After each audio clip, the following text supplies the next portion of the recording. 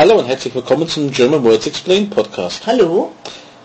Ja, wir haben Mitte August, wechseln unser Thema Richtung Abkürzungen und haben heute die Abkürzung PPA, alles klein geschrieben. Wofür steht PPA klein geschrieben? Das steht für per procurre, das ist lateinisch. Und was bedeutet das? Das bedeutet auf Deutsch übersetzt in Vollmacht. In Vollmacht. Und ja, wann nutzt man das? Das ist eine Rolle, die man in einer Firma haben kann in Deutschland, nicht in alle, aber in bestimmte Firmen, die mit Handelsrecht zu tun haben. Und das ist eine Person, der, ganz besondere Befugnisse hat innerhalb dieser Firma. Okay. Also das ist jemand, der gewissermaßen die Geschäftsleitung vertritt. Und auch Sachen bezahlen kann und ja. Ja. Also ja, okay.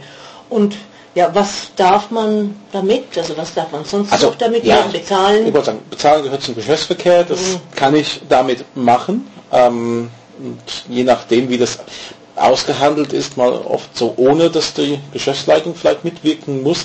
Man muss wissen, es gibt einen sogenannten Procurervertrag oder Prokuristvertrag. Und da ist wirklich geregelt. Was darf man nicht? Das wird dann im Handelsregister dann eingetragen. Und ich kann dann zum Beispiel Vergleiche schließen oder ich kann,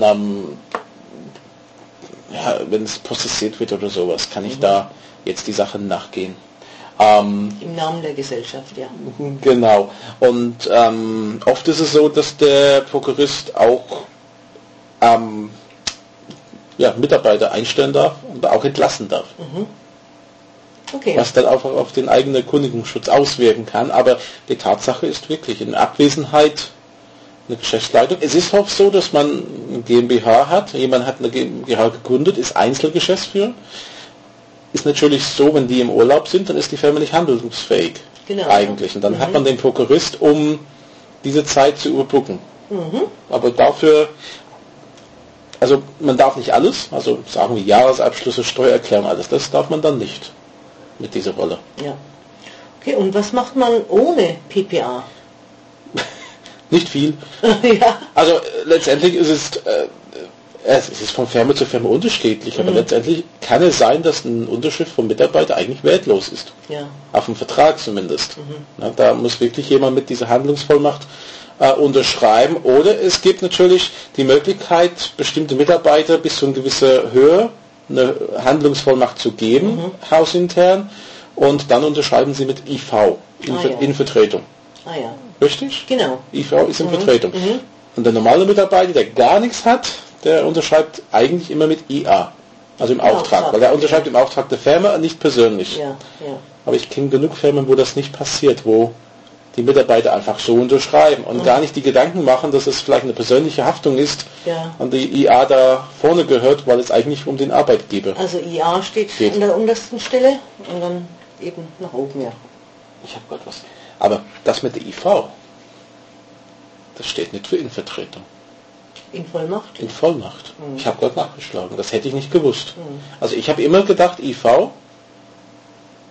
Die Vertretung ist zu banal, zu allgemein. Aber ich meine, ich habe Sachen,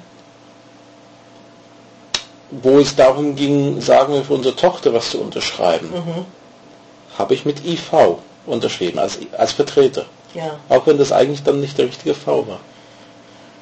Ja, aber du bist ja Erziehungsberechtigter, dann brauchst du ja keine Vollmacht, Ich brauche keine Vollmacht, aber wenn ich jetzt für Sie sagen will, ein Sparbuch oder eine Krankenversicherung oder sowas unterschreibe, wo da steht natürlich Unterschrift Versicherungsnehmer, sie kann das nicht, sie ist nicht handlungsfähig. Ach, da unterschreibe ich immer nur mit meinem Namen. Ich habe IV, weil ich habe gesagt, ich bin ja der gesetzliche Vertreter. Ja, okay. Ja, die Bank weiß es. Das geht also normalerweise auch ohne IV, weil IV ist wirklich nur vom Geschäftlichen her festgelegt, denke ich mir. Das also kommt, nicht für Eltern. Ja, das ist ja der Selbstständige in mir, der guckt auf sowas. Ja, klar. Ja. Okay, dann machen wir nächste Woche wieder. Es fängt wieder mit P an. Ah ja. Nächste Woche. Und es gibt wieder ein A drin. Ah ja. Bis dann. Okay. Tschüss. German Words Explained is a production of allthingsgerman.net and pensionssprachschule.de. Responsible for the content, Graham Tappenden and Maria Shipley, 61440 Oberursel, Germany.